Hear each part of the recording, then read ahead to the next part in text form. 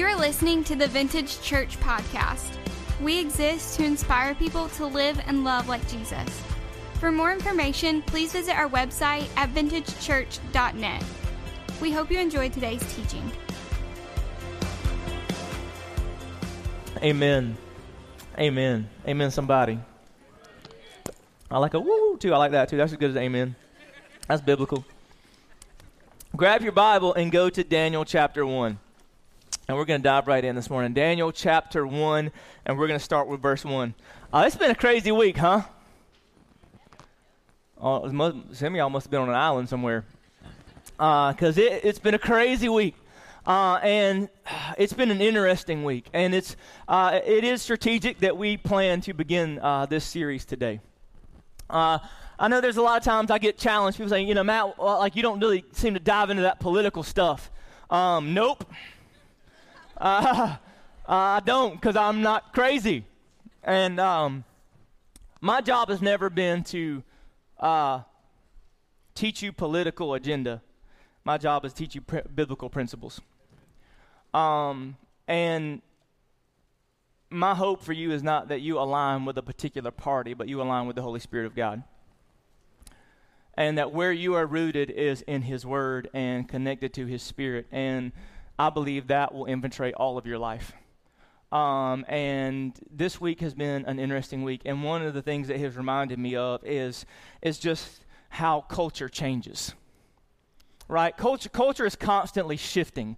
And so today and over the next few weeks, we're going to be doing a series called Countercultural. And to do that, we're going to dive into the book of Daniel. And we're going to study Daniel's life for the next 3 weeks. And because the reality is culture is constantly changing, isn't it? Come on. If you're like me, the moment you kind of think you get this world figured out, it changes, right? The moment you understand the thought processes of people and culture and the world and stuff like that, it just drastically takes turns and shifts and moves. And I'm so glad today that culture can shift, but my God never does. That culture can change and things can be different and all this kind of stuff can happen, but God is the constant in my life. I wish He was for you, because you'd say amen right now if He was. God is that constant thing. But this is what I want you guys to know. This isn't anything new.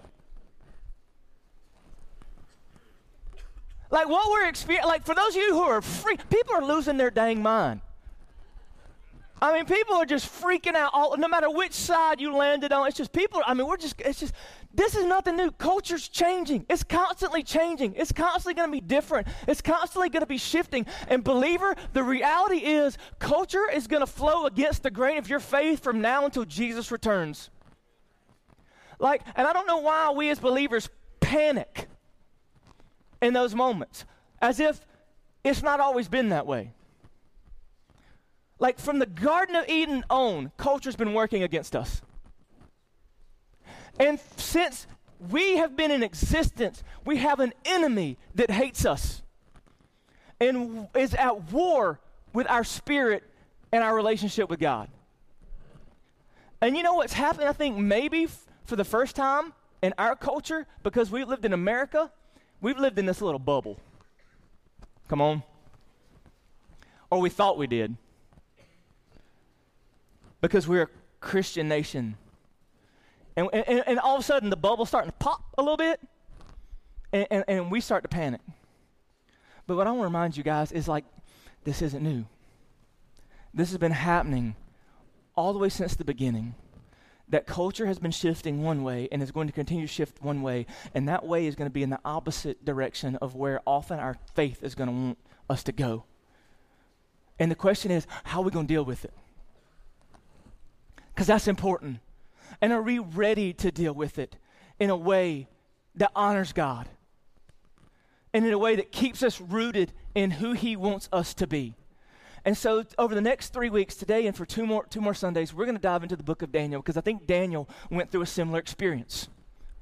He went through a time when he found himself placed in a culture that's flowing against the grain of his faith. So let's dive into the Word. Go to Daniel chapter 1, and we're going to pick up with verse 1. Daniel chapter 1, verse 1. If you're with me, ready to dive in, say amen.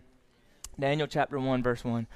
It says, in the 3rd year of the reign of King Jehoiakim, king of Judah, Nebuchadnezzar, king of Babylon, came to Jerusalem and besieged it. And the Lord delivered Jehoiakim, king of Judah, into his hand, along with some of the articles from the temple of God. These he carried off to the temple of his God, little g, in Babylonia, and put in the treasure house of his God. Verse 3. Then the king ordered Ashpenaz, chief of his court officials, to bring into the king's service some of the Israelites from the royal family and the nobility, young men without physical defect, handsome. They're talking about me. It wasn't that funny. I'm sorry. Showing aptitude for every kind of learning, well-informed, quick to understand, qualified to serve in the king's palace. He was to teach them the language and literature of the Babylonians. The king assigned them a daily amount of food and wine for the king's table. They were to be trained for 3 years, and after that they were to enter the king's service. Verse 6, among those who were chosen were some from Judah, Daniel, Hananiah, Mishael, and Azariah. So we have 4 guys that have just been listed here whose worlds just got completely uprooted.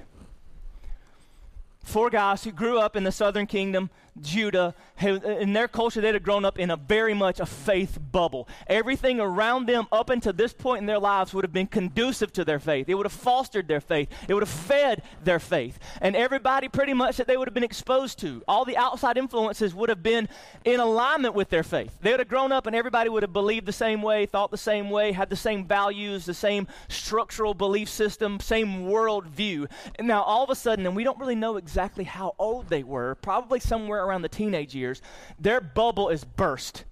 And they're taken from this culture where they've been raised in, the things they've always known. They've had these shared values, and now they're put in a completely different culture, and now they have to respond.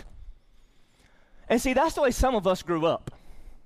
We grew up in this little Christian bubble. We grew up and like everybody around us was a Christian. Grandmama was a Christian. She had the King James Holy Bible, the kind that was so big if it fell on a child, it would kill them, right? You know, that big old, like you took 3 grown men to lift it off the coffee table. Like that was the centerpiece of your home. And you went to Sunday school and preaching and Sunday night and Wednesday prayer meeting, both spring and fall revival. You went to vacation Bible. You was in church. And everybody around you was in church. And if your mama heard a friend say a cuss word, you didn't see them for the rest of your life. Like that's how you grew up. And then you went to college. And you lost your mind. Because that bubble just burst. And the next thing you know, you're exposed to some different teachings, some different worldviews, some different understandings of theology and what God meant and who he was. And culture shifted and you went with it.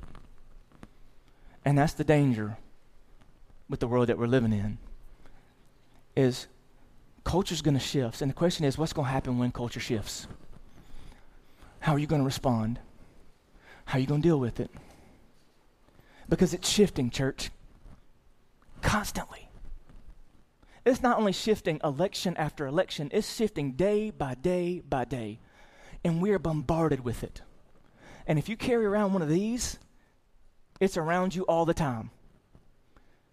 You constantly get news notifications, and you have exposure to everybody on the planet's opinions. And you know what they say about people's opinions? And we're just surrounded by it. And the question is, what's going to happen? It's like this undertow, this current that's constantly moving. And the problem is, I'm watching more and more people of faith and people who are looking for faith get caught up in it and dragged under and pulled down. And so I think there's some lessons we can learn from Daniel and his friends, because they experience this cultural shift and somehow they survive. And so that's the good news I have for you, is we can survive it. And because believers, people of faith have been surviving it and dealing with it since the beginning of time. But there's some things that happen right here in Daniel chapter 1 that I just want to point out, that I think when culture shifts, these are three staples. These are 3 constants that we're going to have to deal with, understand, and work through. And the first thing is this: when culture shifts, your identity will be attacked. one of the biggest things that's going to happen as culture shifts is your identity will be under attack. Look what happens next in Daniel chapter 1, verse 7. As they're brought into Babylonian captivity, the first thing that this new culture does to them is give them a new label. Look at it.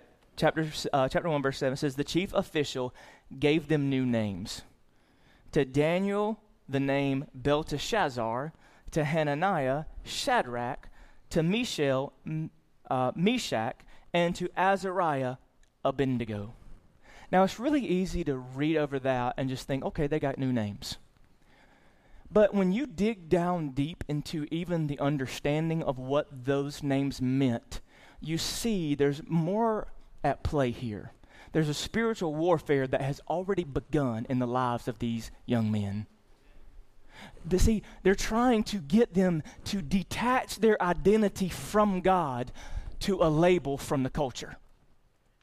You following me? And see, that's exactly what happened. Culture wants you to define yourself by its label. If you're with me, say amen. This is good preaching. Because we love labels. We're drawn to labels. We need labels almost. And what we try to do is we try to grab these labels and find our identity and tether ourselves to them. And with those labels, change our whole theology. See, if culture can shift the way you see God and the way God sees you, everything else will fall apart. Let me say that again. If the enemy, if culture, the enemy in culture, if he can get you to change the way you see God and change the way you think God sees you, everything else is up for grabs. Because it threatens everything. If your identity gets shaken or shattered, you will shift with the culture. And right here, there's more than just a name change. It's an attempt to give them a new label to get them to have a different identity.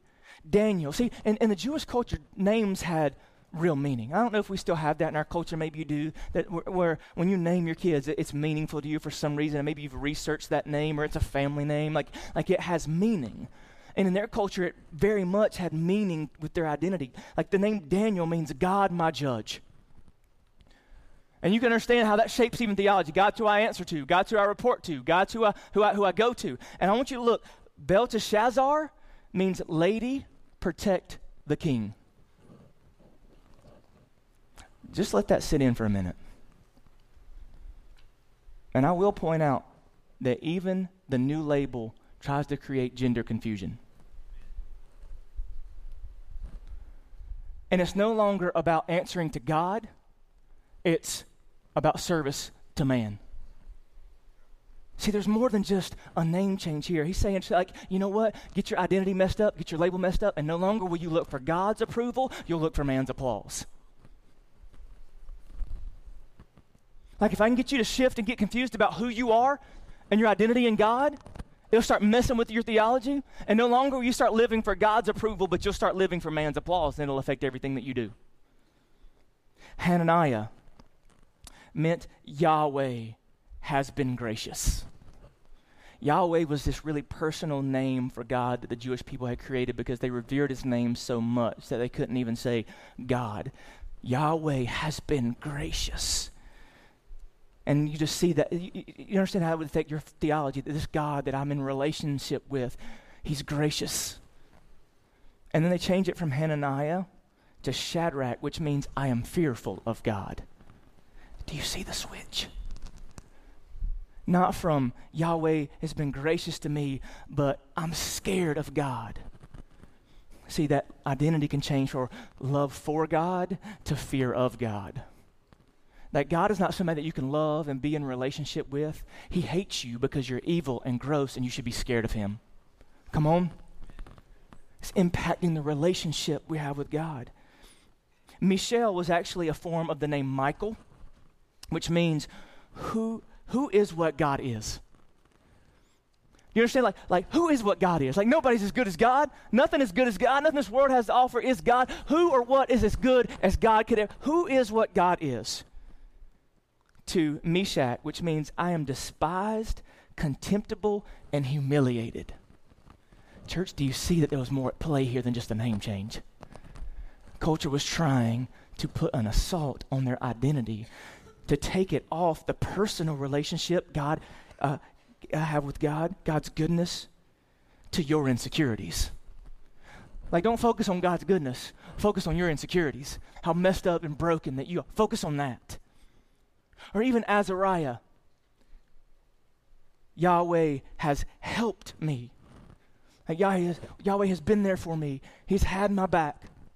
He has blessed me. He has been there for me. To Abednego, which means servant of Nebo. Nebo was a false god. So from Yahweh has helped me to serve me, from this personal relationship to these impersonal rules that we have to follow. See, when culture shifts, one of the first things that it's going to do is put an assault on your identity and try to get you to tether how you think of yourself to your label. Come on. And man, that's happening in our culture. Our identity, our self-worth, our self-value, our understanding of who we are has gotten tethered to a label. The world can offer you a label, but only God can give you an identity. And you know what? There's some labels, they're good. There's nothing like the label daddy. When I walk in and my kids come in and they yell daddy and they're glad I'm home and they're hugging me and loving me and just, I'm telling you something. When you're a parent and the first time your kid says dada, oh my gosh. It's awesome. And they need to say dada first. All the moms said nope. But you know what? As much as I love that label, my identity is not determined by being Aiden and Leah's father. I love being called pastor. I love it. It's my calling in my life. But child of God has to mean more to me. Husband, that's a great identity. Wife, that's a great identity. Mommy, that's a great identity. Teacher, that's a great label. I mean, those are great labels. But somehow, some way, we get to this place where our identity gets rooted in our labels. And the thing is, in any moment, those labels can change. And they can shift. And they can move. And those people calling you by those labels can quickly change them labels. And here's the thing. When we start putting we will defend where we put our identity. So when something threatens our label, our identity, then we will get offended and defensive, and it will destroy things in this country. So that's why people have gotten their labels attached to their gender, their sexuality, their role in life. And the moment anything threatens that label, we push back. And we get offended. You with me? You follow me? Let me tell you something. Your identity is not in your label. Your identity was bought for and paid for by the blood of Jesus Christ. You are not the sum total of your mistakes. You are not those insecurities. You are not that position. You are a child of the loving God who sent his son Jesus to die for you so that you could be in relationship with him, and now you are hidden in Christ. That's who you are. And when you learn to see God properly and allow yourself to see him how he sees you, it's a game changer in your life. But culture wants to rob that from you and get you to tether your identity to some label they want to create. Do not let it happen. When culture shifts, your identity will be attacked. So this is what I want to challenge you to do. Stay certain of who you are in Christ. Stay certain of who you are in Christ. When you're feeling insecure and when you're anxious and when you're worried and when you're frustrated and when people are saying all kinds of crazy mess about you, you remember, this is who God says I am. My identity is in him, and nothing can move it, nothing can change it, nothing can erase it. Amen. Thank you for those two very subtle amens. Galatians chapter 2, verse 20. Paul knew this. I have been crucified with Christ, and I no longer live, but Christ lives in me. The life I now live in the body, I live by faith in the Son of God, who loved me and gave himself for me. Stay secure in who you are. Stay certain of who you are in Christ.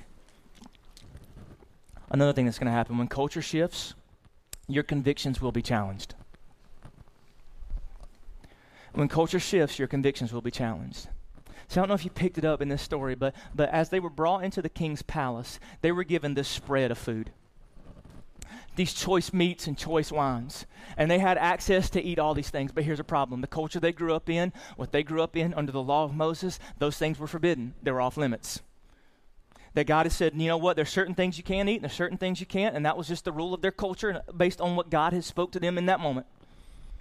And they had a choice now. As this stuff stands before them, not only has their bubble been bust, they now stand before temptations like they've never seen before. Temptation has come right to their doorstep, and in this moment, they have to decide whether they're going to stick to their convictions or whether they're going to compromise. And that's what happens when culture shifts, because the biggest thing that happens when culture shifts is the culture wants to say, God didn't really say that, and if he did, it's not that big a deal. You realize that was what happened in the Garden of Eden, right? The devil looked at Eve and said, God didn't really say that. That's what culture is going to want to do, is to convince us that God didn't say what he really did say. And if he did say it, the consequences, they're not that big a deal. When culture shifts, your convictions will be challenged. And you've got to decide what you're going to do. You got to decide what you're going to do. Just look at what Daniel did. Daniel chapter 1, verse 8. But Daniel resolved. He didn't go crazy. He didn't throw a tantrum. He didn't say, I'm not eating that, and if you eat it, you're going to hell. But Daniel resolved not to defile himself with the royal food and wine, and he asked the chief official for permission not to defile himself. In other words, Daniel said, that goes against what I know God's word said, and I can't do it. And here's my fear about our culture is, do you even know what God's word says about all these things that culture is attacking? Do you? First of all, it's not the first time these things are being under assault, where culture's trying to redefine what God has already defined. But do you even know?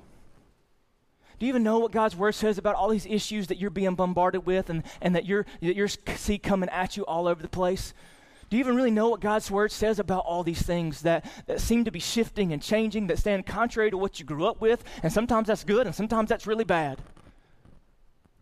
And this is my concern, is we're so ignorant of what the Bible says about all these issues. And here's another scary thing that I'm watching happen in culture, as I'm watching believers stand opposed to one another and use both scripture on both sides to make opposing point of views of what God says. And that's a scary place to live, isn't it? But first of all, let me tell you that throughout time, since it was written from the beginning, there will be people that try to manipulate God's word to say what it doesn't say, to make it more comfortable and easy and less against the grain. But do you even know what God's word says about these things? And see, another thing too, I know we want to live in a world without boundaries, but that's just not. I know we like a parking lot without lines, but then everybody's just bumping into each other. And can I just go ahead and say, there are certain things that God has written a solid line for. And I know we live in this world of, I just don't have a conviction about. I don't care if you don't have a conviction. This is what God's word says. And there are certain things that are universal from beginning to end that will always be sin. I know that ain't popular. And I know if you're in here and maybe you're spiritually unresolved, this is uncomfortable, but I love you too much to tell you something wrong. That there are certain things that God has deemed sin, and they're always going to be sin. They cannot be erased. They cannot be moved. Yes, I'll be the first to tell you, there are some gray areas. And if you don't want to admit that, there are certain things that come down to personal conviction. And we have to make a decision. But let me say this, just because you can do it doesn't always mean you should do it. And you had to understand where God drew those lines. And can I say, everything that God has deemed sin, he's deemed sin because it's dangerous for you.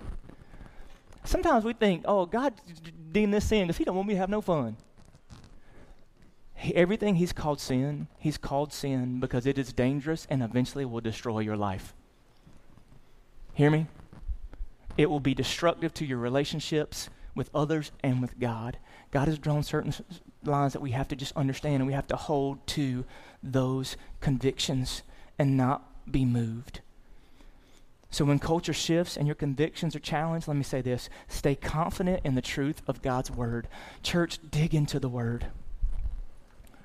If there's things that are happening in culture and you see it going against the grain, and you even see people who believe in Jesus and go to church and have a relationship with God taking positions that you don't understand or you don't think are biblical, number one, there's a way to deal with that. Number two, dive into the word. Study it for yourself.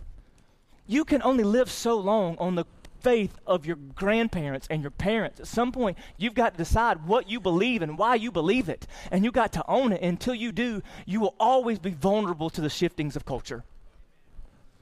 You got to dig in. And you know what? That means, parents, you're going to have some hard conversations with your kids. The world is going to shape their theology if you don't. I'm about to freak some people out. You ready? About 3 months ago, I had to have a pretty in-depth conversation about sex with my 8-year-old daughter because she was learning something inaccurate from some kids at school, and I needed to correct it. And some of y'all just got really freaked out. Yes, let me tell you something. If they're around other people, they're hearing other things. And you cannot control what they're being exposed to completely. So you need to make sure you counteract it with truth from you, mom and dad. And you know what? Our kids' ministry is awesome, but they cannot hold the weight of the entire spiritual health of your children by themselves. Man, stay confident in the truth of God's word. Dive into it. Seek it for yourself. Proverbs 35, every word of God is flawless. He is a shield to those who take refuge in him. Do not add to his words, or he will rebuke you and prove you a liar. Woo.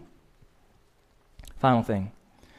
When culture shifts, your identity will be attacked, your convictions will be challenged, and the third thing that we see happen to Daniel in just these first few moments is when culture shifts, your courage will be tested. See, he makes this decision to stand for his convictions, to stand for what God's word says, but then it gets challenged. Verse 9, now God had caused the official to show favor and compassion to Daniel, but the official told Daniel, I am afraid of my lord the king, who has assigned your food and drink. Why should he see you looking worse than the other young men your age? The king would then have my head because of you. In other words, like Daniel, you realize, like, if I let you do this and like you start to look worse than all the others, they're going to know I let you do this, and then I'm going to be in trouble. Like we can't do this. And it could have been really easy in that moment for Daniel to say, well, if it's going to cost you something and me something, maybe I should just kind of back away. But remember, Daniel was resolved. So he said in verse 11, Daniel then said to the guard, whom the chief official and appointed over Daniel, Hananiah, Mishael, and Azariah, please test your servants for 10 days. Give us nothing but vegetables to eat and water to drink. Then compare our appearance with that of the young men who eat the royal food, and treat your servants in accordance with what you see. So he agreed to this, and they tested them for 10 days. See, his courage was tested. And the question is, are you going to have the courage to stand for the truth of God's word and keep your identity rooted in him when culture begins to shift and move out from under you?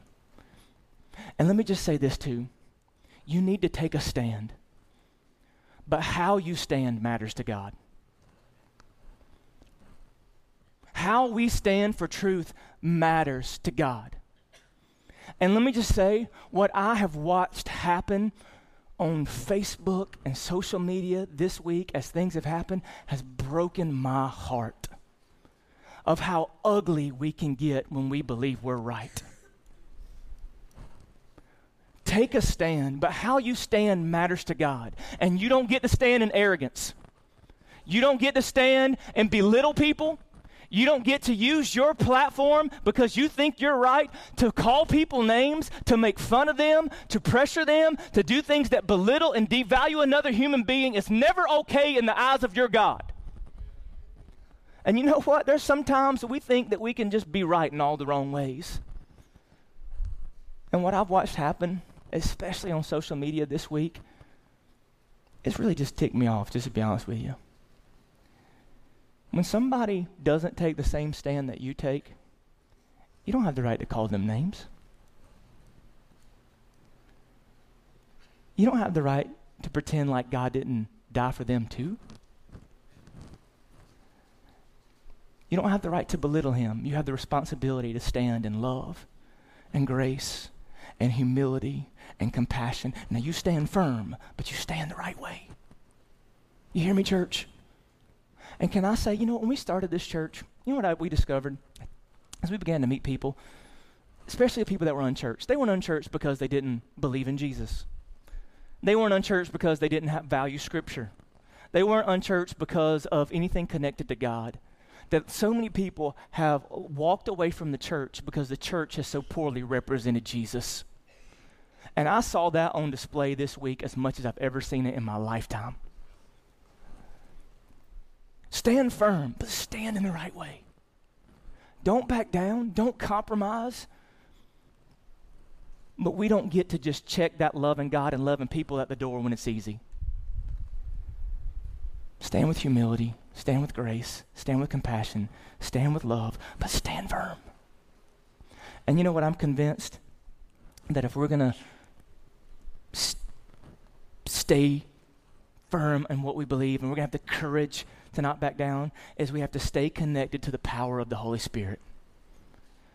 That more than ever, and maybe more than anything, if we're going to withstand the shiftings of culture and the way it moves, we have to be so intimately connected to God through the power of the Holy Spirit than ever before. Because then we can have discernment, and we can have wisdom, and we can have compassion, and we can let our emotions stay in check. And in our anger, we won't lose it and do crazy things, and we won't go off the reservation and just be mean and ugly. When we're connected, there's no way that you can live in intimacy with the Holy Spirit and not live in a way that honors God. And the problem is we get disconnected from the Holy Spirit and we start running on emotion, and because we believe we're right and we want to stand on those convictions, we end up standing in really, really poor ways that don't represent Jesus very well. And God's up there thinking, what are y'all doing? Stay connected to the Holy Spirit, because in His power and His grace, culture's going to shift. Church, your identity's going to be attacked. Your convictions are going to be challenged. Your courage is going to be tested. And if you're not living in intimacy with the Holy Spirit of God, it's going to take you with it. And it's going to force you into a place that you never thought you would be. But if we want to honor God and we want to represent Him well in a culture that is drastically moving away, we must stay connected to the person and presence of the Holy Spirit of God. It's non-negotiable. Romans chapter 8, verse 9. However, are not in the realm of the flesh, but in the realm of the Spirit. If indeed the Spirit of God lives in you, and if anyone does not have the Spirit of Christ, they do not belong to Christ. But if Christ is in you, then even though your body is subject to death because of sin, the Spirit gives life because of righteousness. And if the Spirit of Him who raised Jesus from the dead is living in you, He who raised Christ from the dead will also give life to your mortal bodies because of His Spirit who lives in you. Culture will shift. And when culture shifts, the biggest question is, will it change you or will you change it? When culture shifts, will it change you or will you change it? It will change you if you allow its label to be where you put your identity. It will change you if you're not confident in what God's word says and you have solidified the convictions that you're supposed to stand on. It will change you if you're not living in intimacy with the Holy Spirit to have the courage to stand and know how to stand in the face of a culture that goes against things you believe in. Culture is going to shift. It's going to move, and it's going to take you with it if we don't pay attention and do the things that God has called us to stay close to Him. Would you bow your heads, close your eyes with me? Can I just ask you a few questions? One of the first places I want to start is, before you can ever find consistency in this life and get off the cultural roller coaster, you have to be rooted in your identity in Christ. And before that can happen, you have to believe in who He is and who He was. And if today, maybe you're feeling unsettled and uneasy because your identity's never been rooted in Jesus, because you've never accepted Him as your Savior, Let me tell you how to do that. It's really simple. The Bible says that if you believe in your heart and confess with your mouth that Jesus Christ is the Lord, that you will be saved. Acknowledging who he is to give you salvation and to make you complete and to make you whole and to make you right with God. And if you've never done that and you want to do that today, would you just throw up your hand? I just want to accept Jesus as my Savior, as my Lord. I want to put my trust and faith and hope in him. Amen. Amen. Amen. Awesome. You can put it down. Thank you so much.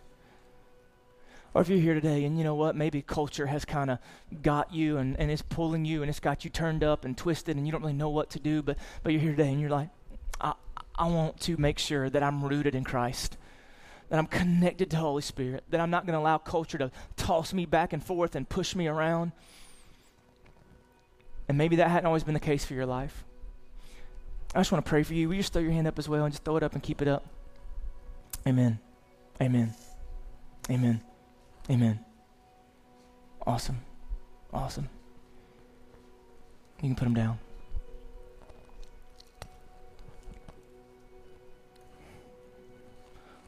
Or maybe there's something else God's putting on your heart. Maybe there's some people in the room, man, you need to repent for how poorly you've stood for him at times. You've been right, but you've been right in some of the wrong ways. Then you just need to ask God to give you grace and wisdom to stand firm, but stand appropriately. To not back down and not compromise, but to do it with humility and grace and compassion and the value of other people and represent him in a way that he's worthy of being represented.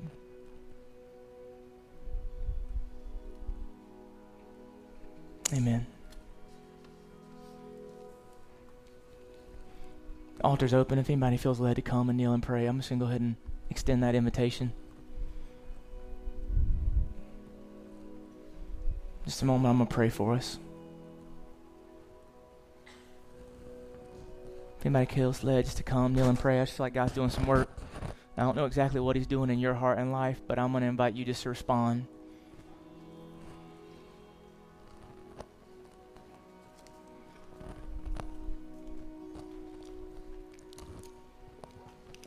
Amen. It's about you and God. The gospel will always be good news.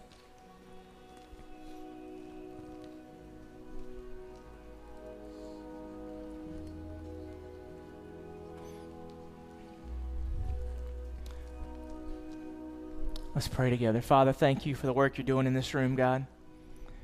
God, I thank you for the truth of your word. God, I thank you for the way that you are moving in this room and the way that you're challenging hearts and minds, God. God, we do live in a culture that's going to constantly be going against the grain of our faith. And God, today, thank you for the reminder that that's not new and that's not changing. But God, you're not changing either. You are the constant. You are what's steady. God, your word says you'll never leave us, you'll never forsake us, that you're the same yesterday, today, and forever. And because, God, we lean into you in an unstable, unsettled, forever changing culture. We lean into the truth of your word.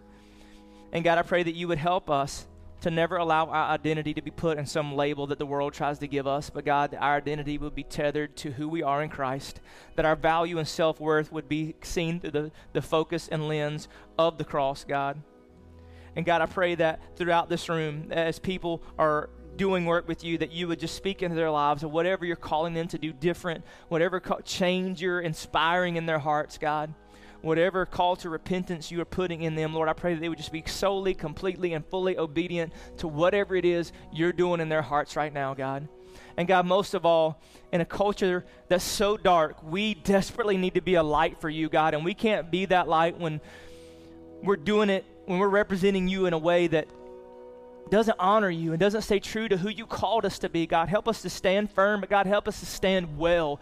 Help us to stand with humility and grace and compassion. And God, help us to represent you in a way that brings you honor and glory, and not to be sucked in by the culture and allow it to get us off message and off point and do something that doesn't represent you in a way that you would have us, God.